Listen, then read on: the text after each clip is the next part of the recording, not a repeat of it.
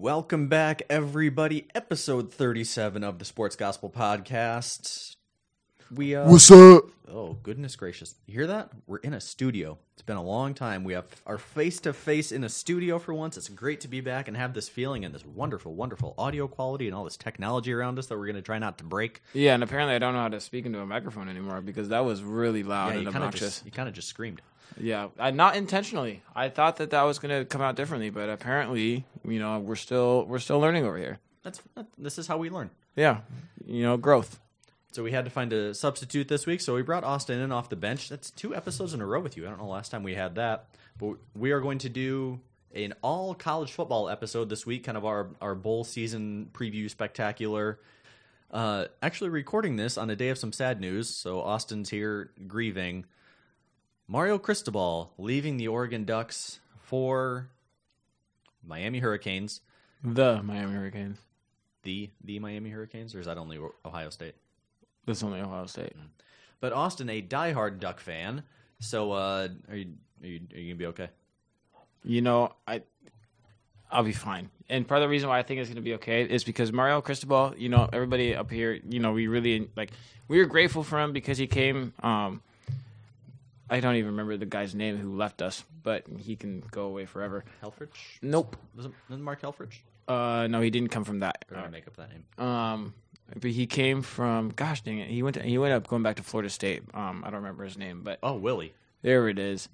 And so he kind of came out of that regime, and he kind of brought some Alabama blood with him a little bit, right? Because he was coaching under Nick Saban back in 2015. But as amazing as he was a really, really good recruiter, and he loved the players and was really good at doing that. But his offenses and his offensive coordinators have never really been amazing, because he kind of has the idea that because he's a lineman, that brute force strength is going to win you games, and when you go for it on 4th and 2, 3rd and 2, run the ball, if you don't get 2 yards, you don't deserve to win the game kind of deal. That's always kind of been his mentality, which is fine, I get it, but also in the new age of college football with the flash and dash and getting the ball on the edge and the creative play calling, there's more to winning games than trying to run the ball up the middle, 50 times in a ball game, and kind of imposing your will on a team a little bit. And so he was an amazing recruiter, and I'll never take that away from him. But he is going back home, right? His mom lives in Miami. He grew up in Miami, played for Miami,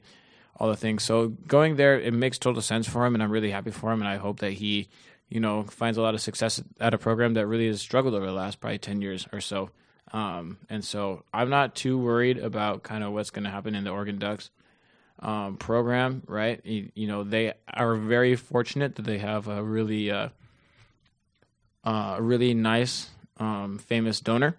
And so I don't know that they're really going to go anywhere. I think they'll be able to find a coach and kind of continue the streak that they're on right now. Yeah. So Mario had 4 full years here. 2018 was his first season. Looks like he coached the 2017 bowl game, but went 35 and 12, in 4 full seasons. 12 and 2. So a Rose Bowl win, a loss in the Fiesta Bowl. So probably would have been even better in 2010, or 2020 due to the COVID shortened season. And recruiting is his big thing. He left the cupboard full, which I think he left the program better than he found it with his recruiting acumen. That's what everybody says. He's a great X's and O's coach, I think, and he can develop players, but recruiting is his MO, which Miami sorely needs. There's all that talent down there, which it's weird that all the Florida schools are terrible right now, given all the talent that's in that state. I know you're competing against the rest of the SEC and Clemson, but I think he will. Miami is its own weird situation. Everything you mentioned, the personal connection, being an alum, that's the only reason Miami makes sense for him. I think Oregon is absolutely a much better job than Miami, but he's got all those personal connections, plus to be with his mom, who it sounds like he was routinely making flights from Eugene to Miami to be with her, which, if you've ever been to the Eugene airport, so can't fault him for that. I think Oregon is in good shape. Ty Thompson, I think, is the real deal, the next up-and-coming quarterback they've got there. And you see the guys he brought in, Noah Sewell, Justin Flo, Kayvon Thibodeau. I think 2 of those guys will be back. I don't think the other ones are going pro yet with Thibodeau, or are they even old enough to? No, they were freshmen this year. So those guys will all be back. I think Oregon probably is the favorite to win the Pac-12 next year. We'll get to the other team in the conference who may challenge that.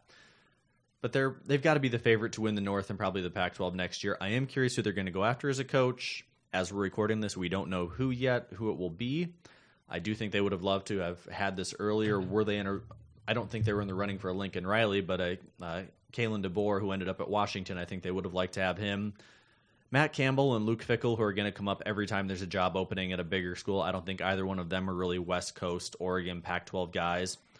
The one that I really like that I haven't heard a lot of people talk about is PJ Fleck. I think he's done a decent job at Minnesota, not the highest. He had one good year there, and he's been a little bit down, but I think a guy who can really turn it around, especially when you've got Uncle Phil's money at Oregon.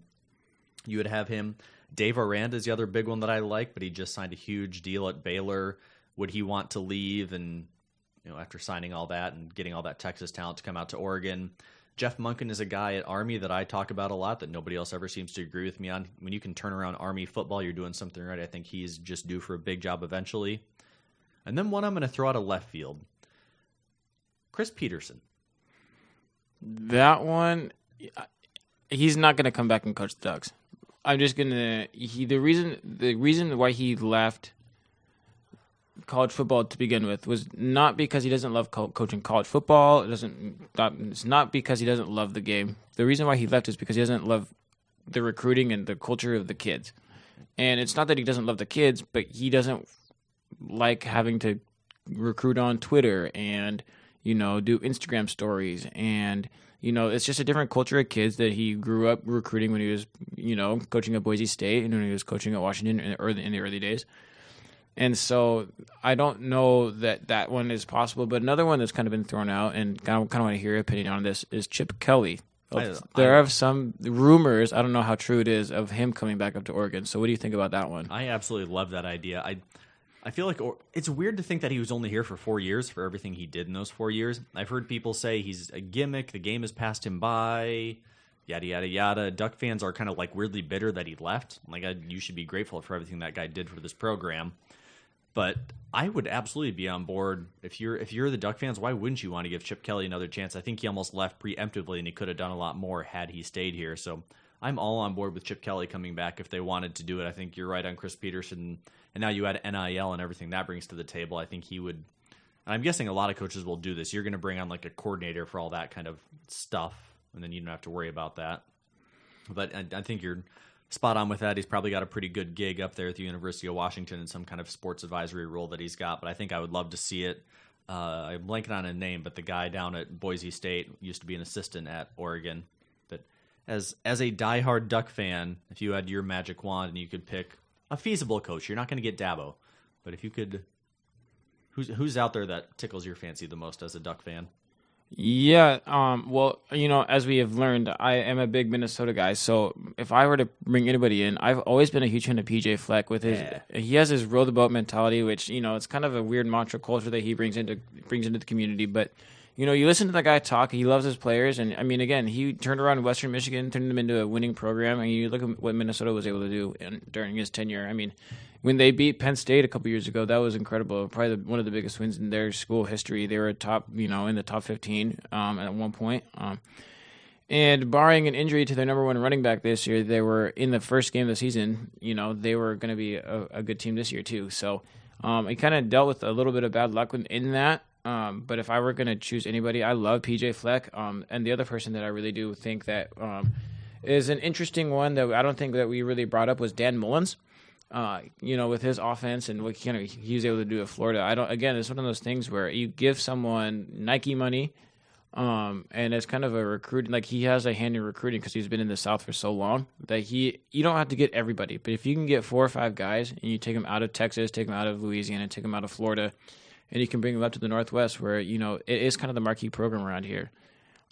What is that? What kind of culture does that bring to the Oregon football program? You right? Because that's kind of what they've always been missing is like that one playmaker, that one standout offensive lineman, kind of the one quarterback, the guy that can really turn the tables and make a difference. Like if C.J. Stroud is playing for the Oregon Ducks, they're a completely different team this year, right? And so, if you can get someone like that who's going to be able to recruit the South and get guys from down there, I think that makes a big difference too. So I wouldn't be shocked if Dan Mullins comes up here as well. Interesting. Well, we know he's available. Looking at some of these, Ed Orgeron's also. You get Ed Orgeron at Oregon.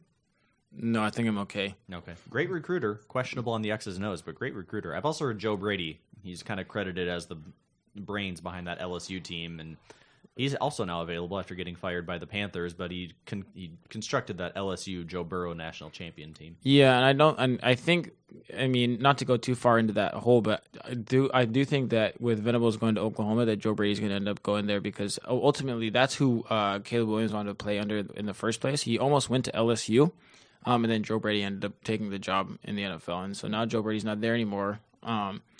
But Caleb Williams originally wanted to play for LSU and play in that offense. So I would be shocked if Joe Brady didn't end up back at Oklahoma and to coach up under Will Venables and Caleb Williams there. Well, you brought up Mr. Brent Venables, the longtime coordinator for Clemson, now getting his first chance at a head coaching gig for Oklahoma. He was a longtime assistant under Bob Stoops there, so kind of coming home to Oklahoma. Looking at some of the other coaching changes, I feel like Manny Diaz will turn up somewhere. It may be too late in the game for him to get another job this year, but I think he did a good enough job at Miami. He'll get a chance somewhere else. The big ones, Brent Venables taking over at Oklahoma for Lincoln Riley, who went to USC. Billy Napier leaving Louisiana. I absolutely love Billy Napier, what he's been able to do. I think he'll be a stud at Florida. Brian Kelly bailing on Notre Dame when they could have possibly had a playoff bid going to LSU. Bronco Mendenhall kind of surprisingly leaving Virginia. Kalen DeBoer, we mentioned, going from Fresno State to Washington. Justin Fuente getting ousted at Virginia Tech. Sonny Cumbie, one of the best names in college football, one of those Texas Tech quarterbacks, now going to Louisiana Tech. Sonny Dykes taking over at TCU. Who else do we have? Jerry Kill popping back up after his time at Minnesota, now at New Mexico State. Clay Helton, former USC coach, getting another job. He got his job pretty early, too. Where did he? He's somewhere in Florida? Where's he at? Not even close. He's at UConn. UConn, okay. Kind of close. Good luck to any coach going to UConn. But looking at those, what stands out to you? The main ones, of course, obviously the Lincoln Riley dominoes that caused, and then Brian Kelly going from Notre Dame to LSU. But I think the one that shocked me the most was the Brian Kelly hire, and he's a really good coach, but it was, he kind of had it made when he was at Notre Dame, and that's kind of the thing that shocked me. And I don't know, again, because we're not inside the program, we're not inside what he's been able to do there, talking to the boosters or all of the things that he has to deal with. So we don't see the ins and outs of what exactly is going on at Notre Dame. And so, because what I have heard is that he had that program topped out, and he didn't feel like he could take them any farther. He didn't know that they were going to be able to go over the top and win a national championship, which ultimately, if he's any sort of formidable coach, that's his goal. And so, as amazing as program is to recruit to, it also has a high academic standards which you have to deal with, and we've learned over the years, recruiting to having a program in the North that's a power, that doesn't really exist anymore, right? We have Ohio State, obviously we know how good they are, and now Michigan is I don't know how long they'll stay around, but they made it to the playoffs this year, so that's good for them. But overall, in general, the bulk of the powers have been Southern teams, right? We look at the Alabamas, the Clemsons, the teams that have been in the South, Oklahomas of the world. And so, if he had that program topped out, then it's much more fertile recruiting ground in Louisiana, down south. Obviously, he has all the competition with Lane Kiffin, Nick Saban, and all the other recruiters are going to be attacking that area. But at the same time, it's much more fertile ground. So he has definitely a higher chance of going after that national championship, something that he still, as a 60-year-old coach, hasn't achieved yet. And I think I agree with what you say, the topped out. You looked at what he did. He's the winningest coach in college in Notre Dame history as a football coach. He's got them to the postseason, but I think he's, like you said, this is the best Notre Dame's going to do with him as the coach. Maybe somebody else can take them higher. Maybe that's just where we're at in college football right now, where that's as high as Notre Dame's going to get. He definitely left it in a better situation than he found it. Notre Dame was kind of on the downhill side for about a decade, and then he turned them around and to get them into the playoffs a couple times. And that Manti Te'o team that played Alabama back in the end of the BCS days. So I think he did what he could at Notre Dame. And like you say, you're 60 years old. Why not go for the challenge? It's the SEC. They're going to fire you after 3 years anyway, because that's what the SEC does if you don't win a championship. But I say go for it. Go for the LSU gig. The way he left, I could see people being mad about that when you're still in the play for the playoff and a New Year's Six bowl game for sure. That was kind of, I didn't appreciate that. But I absolutely understand the move in making the challenge. My question, though, did they want Lincoln Riley first? Because I think it was very curious that Lincoln Riley goes to USC, and then within 24 hours, LSU announces they got Brian Kelly. So did LSU lose out on Lincoln Riley and Brian Kelly was their backup plan, or was it just coincidental timing? That's a really good question. I think the way that things turned out, I don't know that Lincoln Riley wanted to go to LSU, because if he wanted to go to the SEC, he would have just stayed at Oklahoma. I think the fit at USC when it comes to the large market, the NIL and everything, I don't know that Brian Kelly would have fit in at USC, and I think Lincoln Riley's a really good fit there because he's young, he has a lot of energy, and you kind of have to be okay at like being in a head coach and not being the number one star on the team. Like, you go to USC, you got to understand, like, the quarterback potentially could be making, $1 million, right? The running back could be making over $1 million, like, with all this stuff going on. And so I don't think so, because, again, if he really wanted to coach in the SEC, why wouldn't he just stay to Oklahoma? It's a better job. It's a fine job. And you're going to have more recruiting when you move to the SEC. You're going to have everything that you need and more, with everything that you can have there. So for me, I think it was more coincidence over than anything else.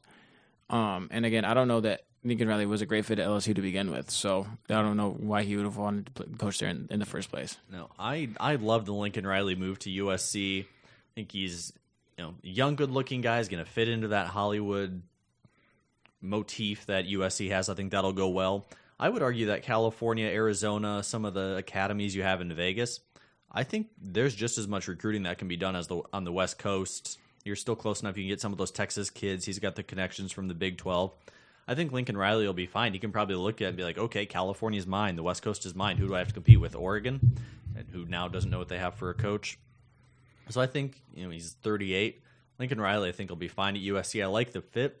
The one I'm curious, fair or foul, people are saying he left because he was scared of the SEC. He didn't want to compete against the SEC, so he bolted before Oklahoma ended up over there, which feels a little shady. It feels like Paul Feinbaum talking smack on somebody who's outside of the SEC, but is that justifiable claim that he's... No, I don't think that's true. I think that a big reason why he left, and it's probably the same thing you could say about Brian Kelly leaving Notre Dame, is how much farther is Oklahoma really going to be? Like, it's an honest question, because he's been to the playoff 2 or 3 times now, right? I mean, he got blasted by LSU in the playoff. And you nailed it right on the head. I mean, Bryce Young from Alabama is from California. DJ Uiagalelei, the quarterback for Clemson, is a 5-star quarterback from St. John Bosco from California. Lincoln Riley's strength over the years, I mean, he had 2 straight Heisman Trophy winning quarterbacks. So if you think about, Baker Mayfield was a walk-on.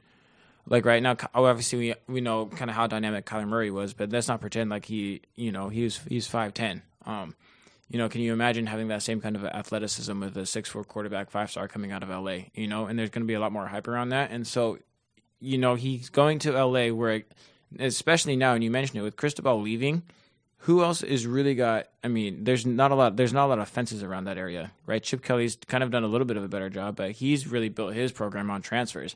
And so, there's going to be a lot of recruits that are going to want to stay. I mean, Oklahoma already had like 4 or 5 decommitments out of their program, but there's the ability to recruit California versus the ability to recruit, the likes of the South in Florida, Louisiana, and Alabama. Again, like, you're going up against some of the best recruiters in the nation, and you're not going to be doing that when you're at USC. So maybe he is avoiding it a little bit, but at the same time, like, if you can build program like USC into a dominant power, it's going to be significant. It's going to be a lot easier to do that than it is going to build a dominant program in the SEC based off of who you're competing against.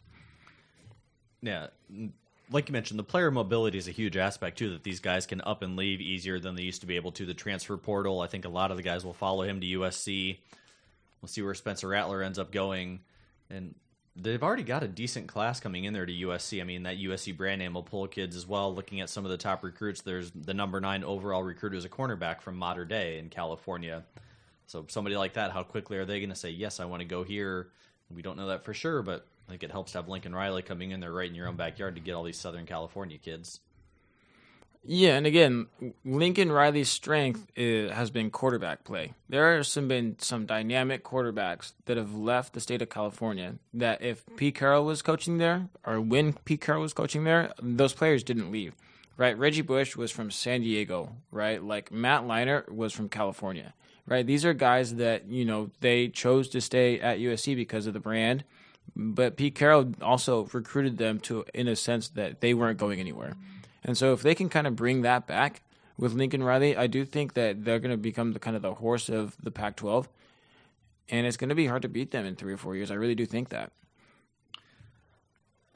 Well, we'll keep an eye on some of these coaching changes as they go along here. And a lot of these teams are going to be going into bowl games with new coaches, maybe without coaches, maybe Bob Stoops as their coach. So we want to get into the bowl games this season. Some of these wonderfully named bowls, we'll start here kind of early in the calendar. Don't want to shortchange all these. We're not going to go game by game. Ain't nobody got time for 42 bowl games. There's 42 bowl games. There needs to be 30. I don't care about the 7th team out of the ACC playing the 7th team out of the Big Ten. I don't know. Playing in the Bahamas sounds kind of nice. Right. So that's our first bowl game, the Bahamas Bowl, Middle Tennessee versus Toledo. You watching that one, bell to bell? Only if I'm there. Okay. Looking at some of these, there's actually some fun ones in here. App State versus Western Kentucky. App State is 6-0 in bowl games all time. So if you're looking to put down some money, take the Mountaineers to beat the Hilltoppers there in the. Is it Boca Raton or Boca Raton? Boca Raton. You got to put the accent over the O. Oh, thank you. There's not one of those little things over Boca Raton. Also, I love the sponsors. Roofclaim.com. Can we do like a top 3 at the end of this? Just the sponsors. Okay. Do you want to do the sponsors or the full name? No, the sponsors. Okay. Yeah. Now I got to make notes. Barstool Sports. That is. I was going to get to that one because I think it's ridiculous. But just actually looking at the games on paper, some of the ones we have here early on, BYU and UAB, BYU-AB. That's a fun game. I love these little games because they give you rare matchups of games that you would not ever expect. Like Kent State and Wyoming. I didn't know that's a game I needed in my life, but if I'm at a bar watching Kent State, Wyoming, I mean... And see, that's the thing. Like, you're going to knock on... I could find worse ways to spend a Tuesday. You're going to knock on there being more bowls. I appreciate there being more bowls because, for one, it gives kids an opportunity to play against a team that they will never play again, ever again. See, I don't mind it for these smaller schools. Give UTSA and Wyoming and Kent State. I don't need... Of course, I clicked off of it. I don't need to see Vanderbilt play Illinois. Like, no, who cares? Well, Vanderbilt's not bowl eligible anyways. So they're not playing in a bowl. Thank you for neutering my point. You're welcome. But like 6-6 Boston College, are they in a bowl game? Do I care? No. Oh, Boston College and ECU. I'm all for ECU being in it. I don't need 6-6 Boston College, 6-6 West Virginia. I don't care. Well, their athletic departments enjoy the check. So yeah, we all know they're money grabs, but at what point do these things not become financially? When nobody's going to the game, when nobody's watching, are these things still making money? There's there's people watching. All right, okay. You are going to watch Ball State versus Georgia State? Yeah, absolutely. But you're going to watch Virginia Tech play Maryland. Probably, yeah. What's wrong with you? All right.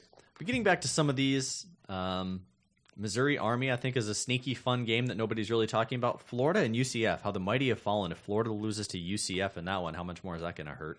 I think another fun game I'm looking at here is Texas Tech versus Mississippi State. If you want to get some nice passing yardage at that one, I'm going to really enjoy that one for sure. I love when they do things like this where they get kind of matchups like that to get the Mike Leach, the place that made him famous versus the place he's at now. Yeah, don't plan on any ground attack or defense in that one.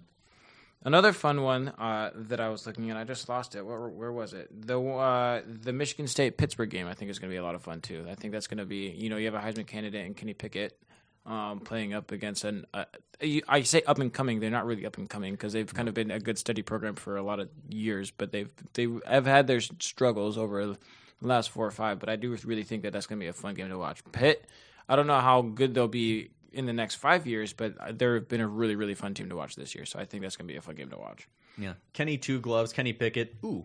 While we're on the subject, are you in on fake slides? I'm a baseball player. I love fake slides. I thought it was going to be much more deceptive than it was, and I went back and watched the video, and it's like, it just looks like he kind of dipped his hip a little bit. I thought he legit went down to the ground, planted his hand, and lifted himself up because I didn't see it in real time. Like, oh yeah, I mean it's a bush league move, but hey. You got to do what you got to do. It's also, I mean, how do people feel about the dead leg? Like, I didn't feel like, again, and you nailed it. He slowed down, But if you're a defensive player, you're still taught to form up, even if the quarterback's going to do that. Now, you're not supposed to hit him, but the defensive players basically like turned their shoulders and ran away from him like he was poison, and then he ended up running for another 30 yards. So I am all for the fake slide. I love it. Now, the argument, I think I heard this made by a quarterback, was you're a quarterback. You're already the most protected player on the field. You really need more breaks. And I think that's a fair argument. Yeah, but we like points, so we're going to give it to him. And we just like Kenny Pickett. I really do like Kenny Pickett. I almost wore my Pitt shirt. I should have worn my Pitt shirt today. I mean, I don't care about Pitt at all, but I do think Kenny Pickett's fun. Well, their campus is basically one big hill, and it's awful to walk on. So, is Hawaii getting to play in the Hawaii Bowl an unfair home field advantage? I think Hawaii playing Georgia in the Sugar Bowl is also an unfair advantage. So, I don't care. The good old days, the Colt Brennan glory days of Hawaii football. Remember, like late 2000s football when it was fun, like South Florida, Kansas, Hawaii, Utah, Boise. All these teams were good and competitive and were beating up the power schools. Can we talk about the fact that Kansas had their first road Big 12 win this year over Texas, and they haven't been good since 2007? What the heck is going on right now? We can all unify in Texas being... Anytime Texas is embarrassed, the rest of the world can rejoice and unite around it. I don't know. I think that Steve Sarkisian is actually going to do a really good job there, but he struggled this year. Oh, I like Sark, and I think he'll get it turned around. Love Sark. At least this year, we're all just going to relish the Texas awfulness. I really do appreciate the fact that we came nearly close to the 2007 chaos, but we weren't quite there because we're not going to have a 2-loss champion, unfortunately. Sorry. Another team... One of these random bowl games, we're just going to pick out some of the ones that are not really on your radar, but if you want to make some time, UTSA and San Diego State with the second trip of Brady Hoke there. A quietly good team, one of the most sneaky programs in college football that we never talk about, usually being consistent, like an 8-4, 9-3 team every year is SDSU. And then UTSA, the Roadrunners, one of the newer teams in Division I, typically terrible, but they turned it on this year, and... They were undefeated at one point, yeah, I believe. They lost their last regular season game, but came back to win their conference championship. So congratulations to the Roadrunners in that one. Now we'll get into the big boy bowl games here. Iowa State and Clemson in the unfortunately named Cheez-It Bowl. I look back at the history of that bowl game, and it was like the Camping World Bowl and the Cheez-It Bowl and Craft Fight Hunger. Well, that one at least has a purpose. Oh, that was a different game? No, I'm just saying, like at least that's like a meaningful name. It's not just named after RVs. But two teams who also, I believe both of them were ranked in the top 10 at the beginning of the year. DJU, the up-and-coming young sensation quarterback at Clemson, and then Brock Purdy, the 30-some-year-old Iowa State quarterback who's been there forever. Two teams who you thought would be New Year's Six bound, but I still think a great matchup. Same can be said for your Alamo Bowl with Oregon and Oklahoma, who are both coachless. I don't know what's going on with both of those two, but the evening of December 29th, afternoon, evening, depending on where you're at in the country. Two great bowl games there. I like this unfortunately named Duke's Mayo Bowl. That may be your winner for worst bowl game name is the Duke's Mayo Bowl. North Carolina versus South Carolina. It feels like they should play each other every year or have some kind of rivalry, but the fact they put them in a bowl game leads me to believe that they're not frequent opponents. No, they don't play each other because they're oddly in different conferences. But still, so are like Iowa and Iowa State, and they play each other all the time. But they're also in the same state. North Carolina, South Carolina, what's the difference? Tomato, tomato. It's different. Okay. Just ask them. Right. You mentioned Michigan State Pitt, which I like. You mentioned Kenny Pickett, but on the other side, Kenneth Walker, the third, who I thought was going to be a Heisman candidate, had a fantastic regular season, a great power rushing attack there, and Mel Tucker in his very, very fat wallet now. I know. What's with all these 10-year contracts? This is amazing. They're very bad decisions, but I'm sure somebody at these colleges is doing analysis where it's worth it to the program to spend $9 million on a football coach. I mean, $9 million on a football coach 10 years from now is much different than $9 million now. So, well, the Gator Bowl, another one I really like here. Texas A&M. Remember, they beat Alabama this year. Jimbo Fisher, I think, really has them trending. Watch out for Texas A&M in the next 2 or 3 years to be in that national title picture as long as Jimbo's there. And then Wake Forest. Can we all celebrate Wake Forest being good? I've been doing some research for an article ranking every Division I football team throughout their history, and Wake Forest is the worst of the current Power 5 teams, Wake Forest is the worst team in college football history.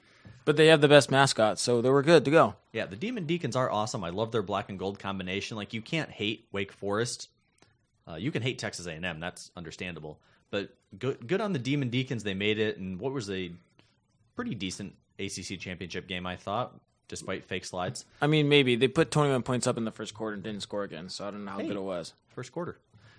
I mean, I mostly watch the first quarter of games and take naps anyway. Yeah, well, you didn't miss anything besides a fake slide, so. But Wake Forest, good on them getting a 10-3 season. Nobody saw that coming, and hey, they knocked Clemson out of the Atlantic Division. And that's the real key here. And I don't know, like everybody, and so we're kind of, I mean, if we want to move along a little bit, but everybody was kind of getting over the fact that, you know, Clemson is in the playoff every year. Alabama was in the playoff every year. It's like we need some more. We need some. Oklahoma, I think, had made it like 3 or 4 or 5 times. I don't know how many times they made it to the playoff, but they were a regular inside the playoff. And so now this year, with kind of what happened in the ACC, right? Clemson lost early to Georgia, but they also lost another to NC State, I think is who they lost to. NC State beat them, and then that was kind of like, oh, the bloom's off the rose. And they won a lot at the end of the year, but the first half. They finished the season 9-3. 9-3. Yeah, so they kind of came back into, you know, the form that we expect Clemson to be at. But I really do appreciate the fact that we have, you know, 2 new teams. Right.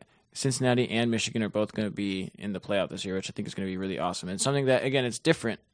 Regardless of what we predict the scores are going to be, I think it's fun to have a Group of 5 team in there, and I really do think it's fun to have a good Northern team that's not Ohio State playing in the playoff. We'll sink our teeth into the playoff here in a minute. We'll get through the rest of these bowl games up to the New Year's 6. The 2 that I like the most, Oklahoma State and Notre Dame, and then Utah, Ohio State. Oklahoma State, I do wonder what they would have done had Oklahoma State not blown the game against Baylor. Would they have jumped them over Cincinnati? If Cincinnati would have lost, would they put them in over Notre Dame? So you kind of have the question here of, okay, which one of you really deserved it? Notre Dame losing their coach, are they going to play inspired football? As we've talked about before, always pick a team who just lost their coach, but I don't know about this one. Watching Oklahoma State play, they run very hot and cold. I think I'm going to go with Notre Dame in this one, even though Brian Kelly is no longer there. I watched enough Oklahoma State football that I cannot trust the Cowboys. Can we talk about the Oklahoma State uniforms in the Big 12 title? Not sure if you watched that game. All orange? It was like all orange, but it wasn't Oklahoma State orange. It was like a weird Clemson Georgia matchup, which Oklahoma State is awesome. They sometimes do really stupid things when they put the cowboy on the helmet, but when they do the OSU in their font and they do their black and orange combination with their orange, it looks fantastic when they do it right. But they did like a weird orange on white with like a deep orange. I don't know what they were trying to do. That's why they lost. I'm calling it right now. It's all because of the uniforms they picked.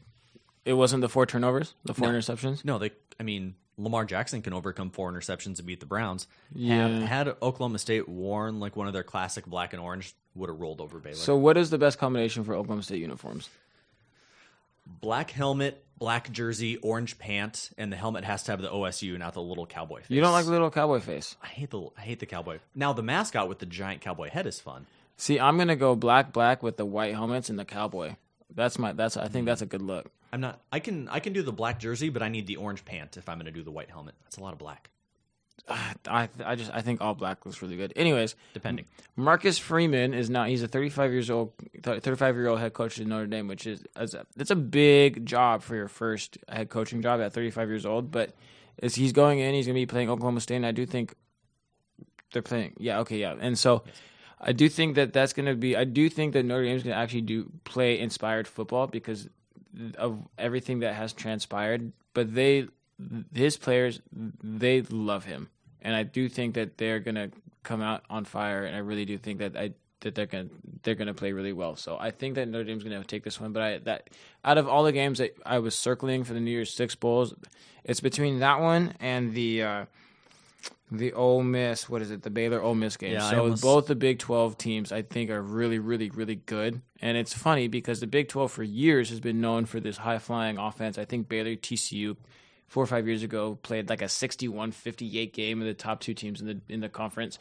And now it's funny because the SEC, the conference, has kind of been known for their defense over the years, and Georgia especially, right, had one of the best defenses that we've seen up until the SEC championship game.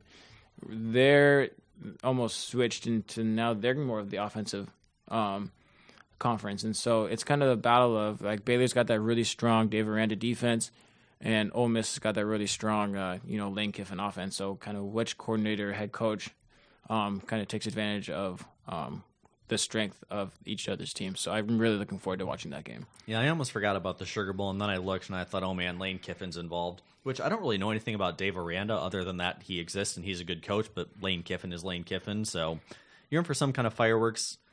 I'm happy you brought that up. People don't really seem to talk about that. The Big 12 has very much gone away from their air raid, run and gun offenses. Now that Lincoln Riley's gone, that may change even more. But those guys, Dana Holgerson's down at Houston, Mike Leach is at Mississippi State. A lot of those guys who created that are gone, and Big 12 has a lot more kind of classic football, hard-hitting defense that a lot of people don't realize. They still think, oh, it's aired out, we're going to score 50 points every single game.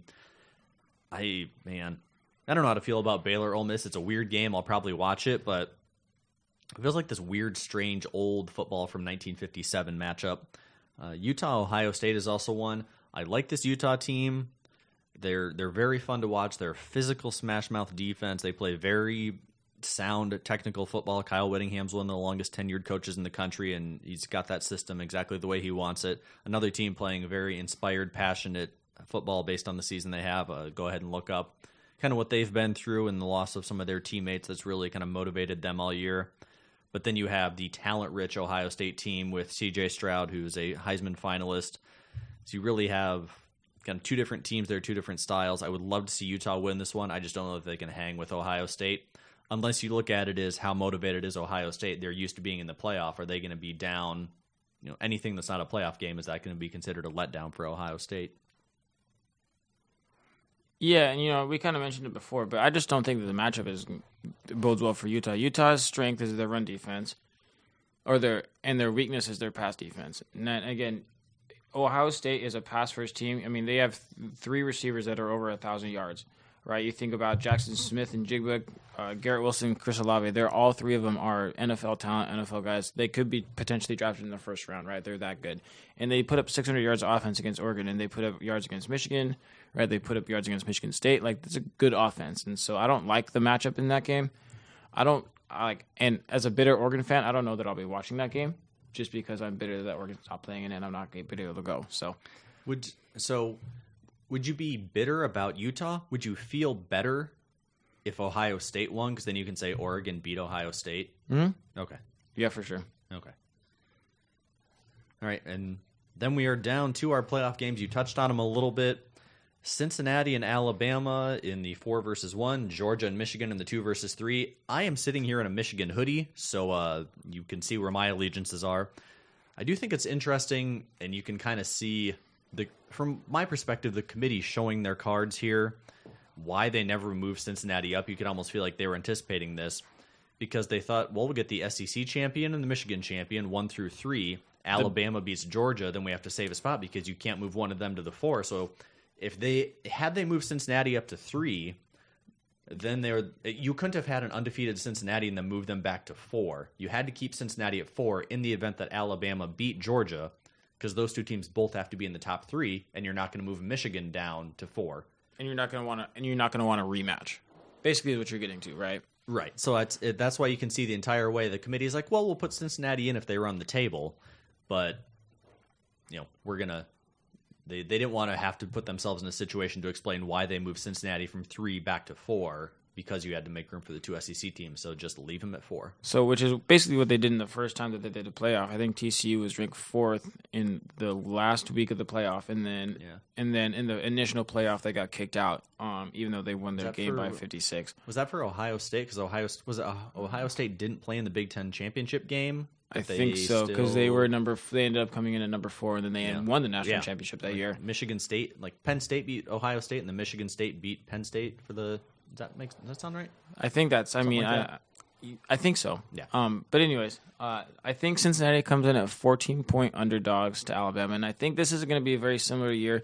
So the year that LSU won it, there really was only 3 teams that were, as the LSU, Ohio State, and Clemson that year that were national championship worthy teams, and Oklahoma just kind of snuck in by virtue of the fact that they, or Oklahoma, they were the next best team to be in the playoff, and they deserved it for sure, right? But they still weren't on the same level as those three teams. I kind of almost think it's the same way here. They are 14-point underdogs. Kind of give me your take on what you think is going to happen in that game. I do think that undefeated Cincinnati is a big deal, but I also think that having the talent from top to bottom on the Alabama roster does make a big difference. So I kind of want to hear what you think about that. I have such a deep, abiding hatred of Alabama that my blinders are on here, and despite the talent and despite what the football tells me, I so badly want Cincinnati to win this one.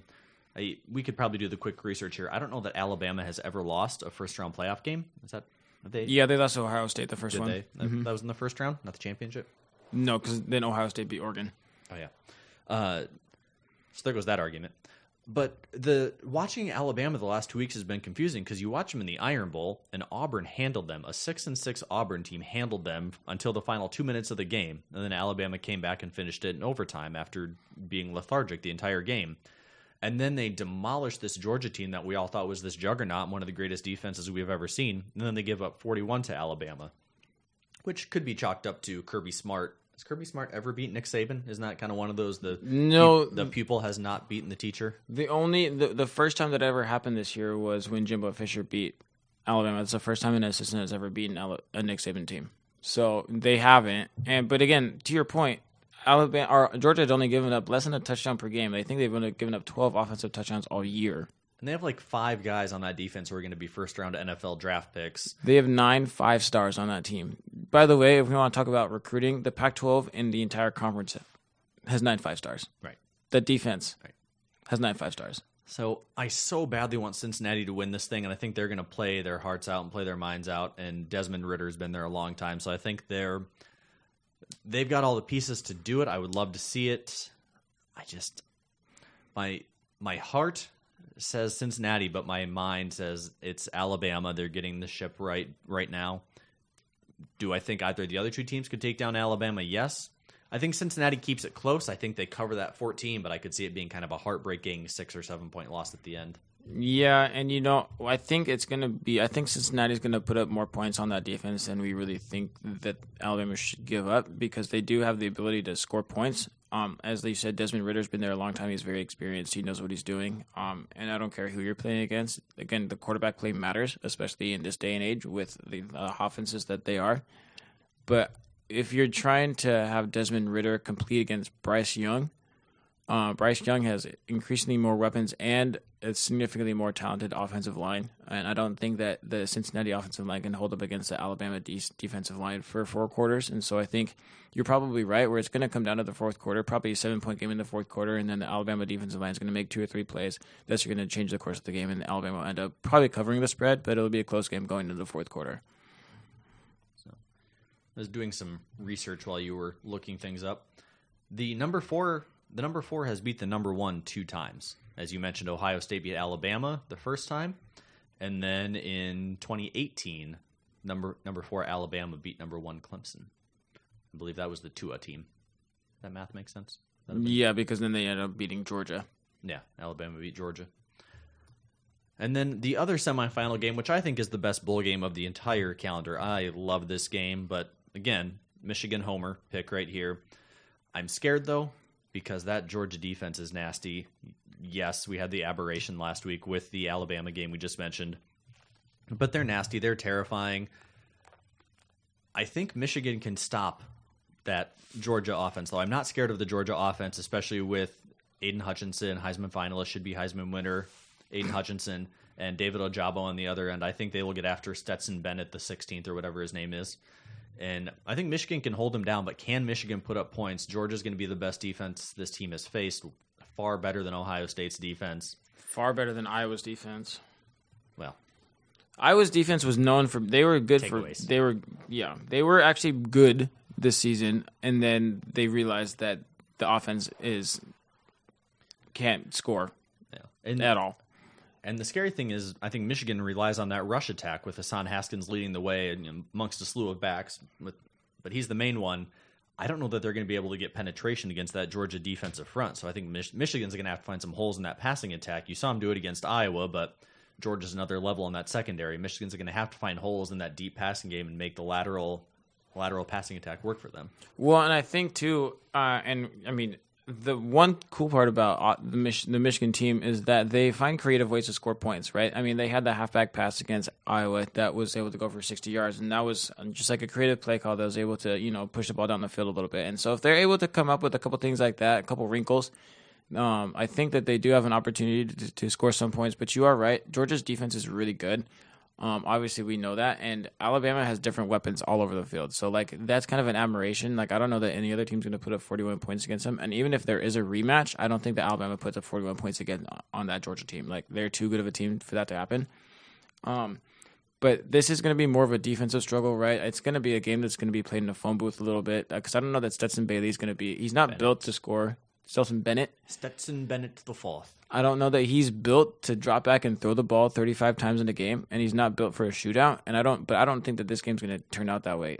I'd be surprised if both teams score over 20 points. To be honest with you, wow. It might end up being like a 21-17 game, like a 28-21 game, something in that range. But it's not going to be a very high scoring game. Two pretty strong defenses, and again, with the defensive line on both sides. But especially with the Heisman Trophy, finalists and Aiden Hutchinson, I do think Michigan they're gonna be able to hold their own. But whether or not they can win that game is going to be something to be said. Just looking back at some of these playoff games, mentioning the scores got me thinking about this. 2 years ago, that LSU Joe Burrow team, both teams over 20 is right. What do you mean? What's the score of that game? Oklahoma ended up getting a 21, right? So that LSU Joe Burrow team against Oklahoma won 63-28. Yeah, but at one point it was like 49-7, maybe. Probably 49-14. We've had our share of blowouts. The year before that, Clemson beat Notre Dame 30-3. You had Alabama over Clemson 24-6. Clemson 31-0 over Ohio State. Michigan State, like we mentioned, lost 38-0. So it's kind of a mixed bag here. You had a couple years before that. You had that double overtime game, Georgia and Oklahoma. That Oklahoma, I believe, had won. That was the Baker Mayfield team. The Baker Mayfield team. They had the return fumble for a touchdown. They should have won that game, and then Georgia's running attack with Nick Chubb came back and ended up beating them. Yeah, did they have two of them, Nick Chubb and I forget who the other one was. They did have two though. Sony Michel. Yes. But yeah, they won in double overtime. So these games can really go any way. 2 years ago, you had Clemson beat Ohio State 29-23. Which was one of the better games that we've had in the playoff for a long time. That was a really good game. So it's hard to know for sure. But again, I would be surprised if both teams score over 20 points because it could end up being that 24-3 goofy game, or it could be like a 17-14 game. I just think that the defenses are really too strong in that, and I don't know that the offenses are built to put up that many points. Especially, this is probably the best defense that either one of them has really faced all season. So, pick out the playoff. Georgia, Alabama. And your winner? Alabama. As much as I very, very badly want it to be Cincinnati, give me Michigan, Alabama, and I'm going to do it. Go in the homer pick. Michigan, Wolverines. I should just take a picture of his sweatshirt right now and post it on the page, but they're not going to win, so it's okay. Yes, they will. Aiden Hutchinson.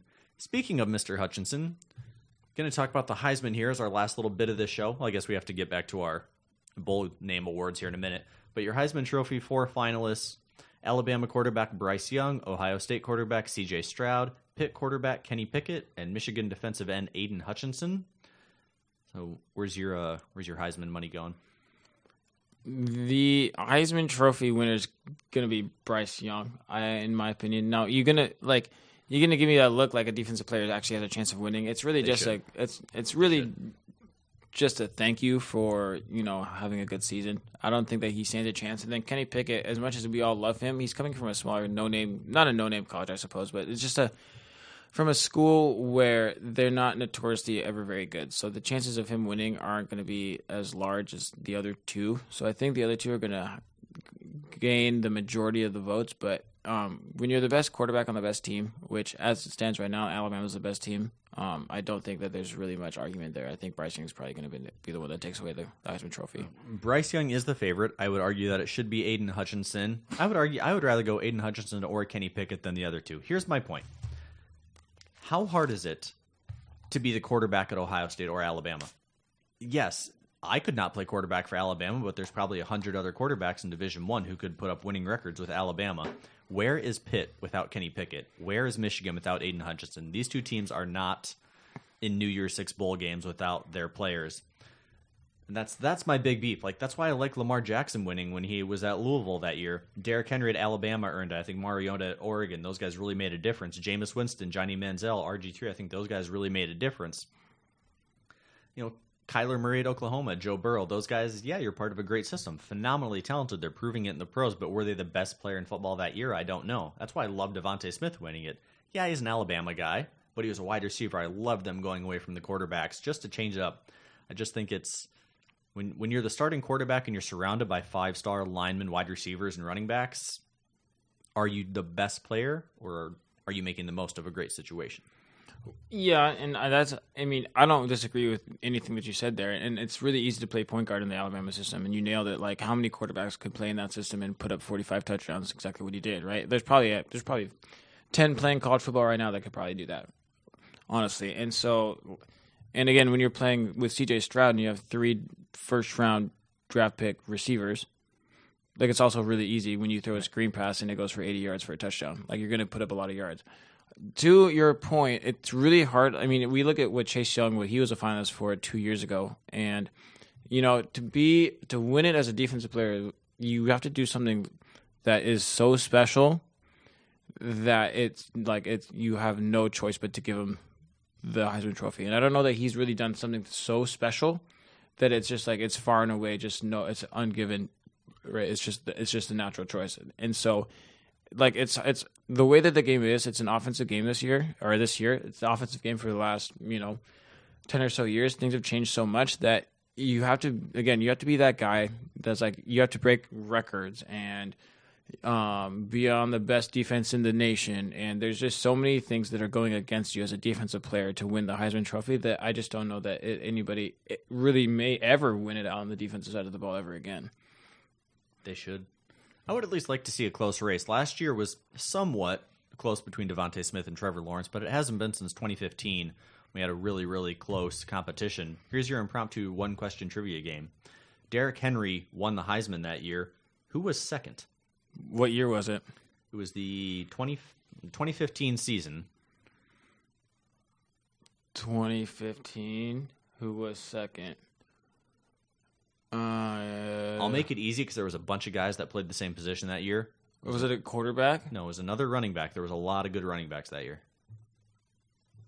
Was it a Georgia running back? It was not. Was it an Oklahoma running back? It was not. However, Baker did come in fourth. Oh, boy. I'm going to take too long to answer the question. I don't think that I can get the answer right away. He came in second in the voting. He was actually pretty close in the overall total behind Derrick Henry. CMC, Christian McCaffrey out of Stanford. Oh, yeah. Yeah, okay, yeah. Okay.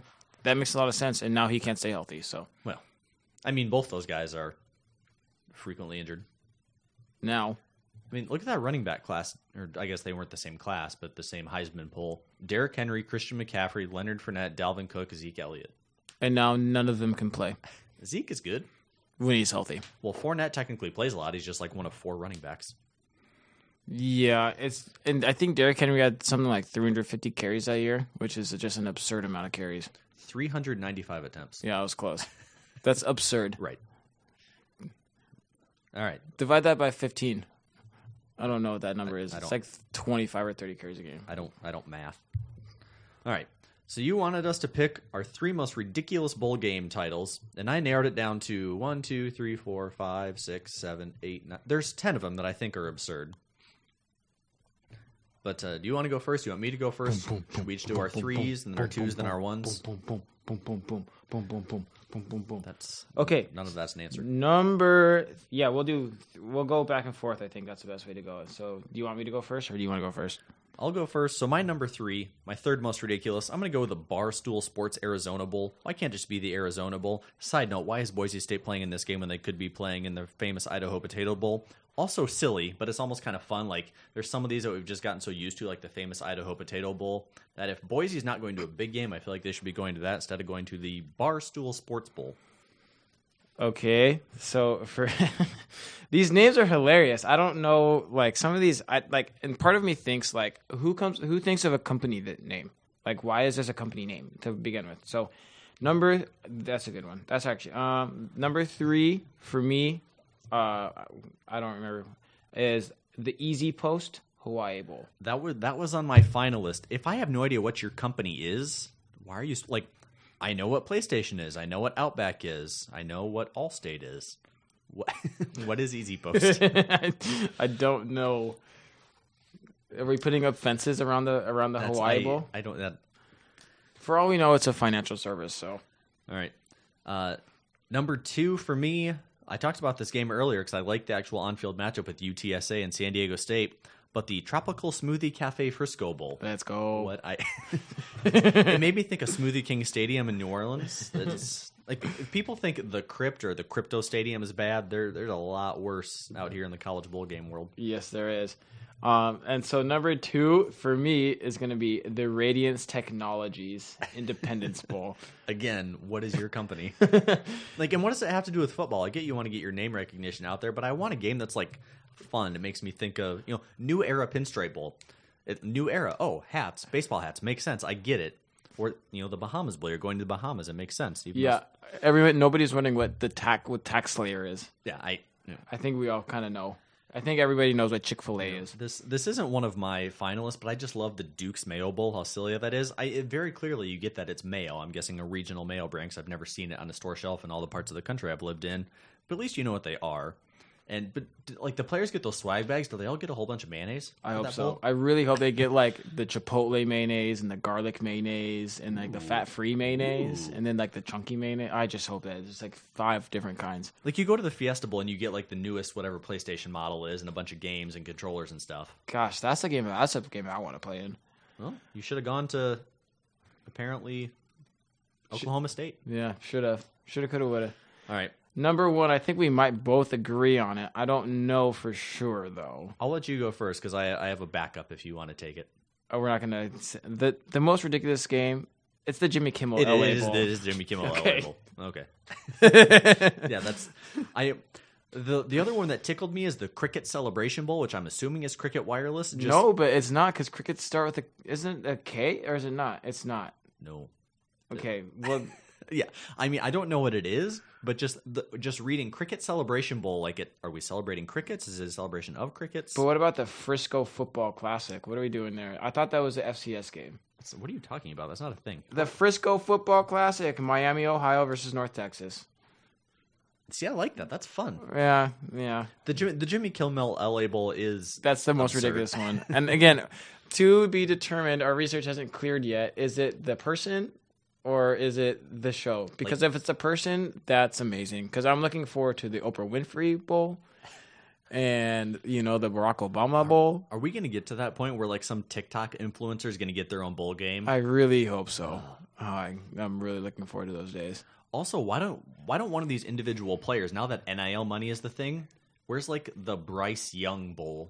Oh, it's going to happen. There's got to be some player. Regardless of if their team is playing in it, they get the sponsorship. I'm ready for it. I'm here. I'm all in. I'm all in on it. Ah, the world. What are we living in now? Jimmy Kimmel sponsoring a bowl game. All right. Cheers. And poor Oregon State and Utah State have to play in it. Bummer. All right. Anything else in the college football world before we call it a show? No, I think we're good. I think we nailed it. Go Blue. I'm going to play Hail to the Victors as the episode's fading out this week. Bum, bum, bum, bum, bum, bum, bum. That's not the song. Okay. Thank you all for joining us. Appreciate you guys.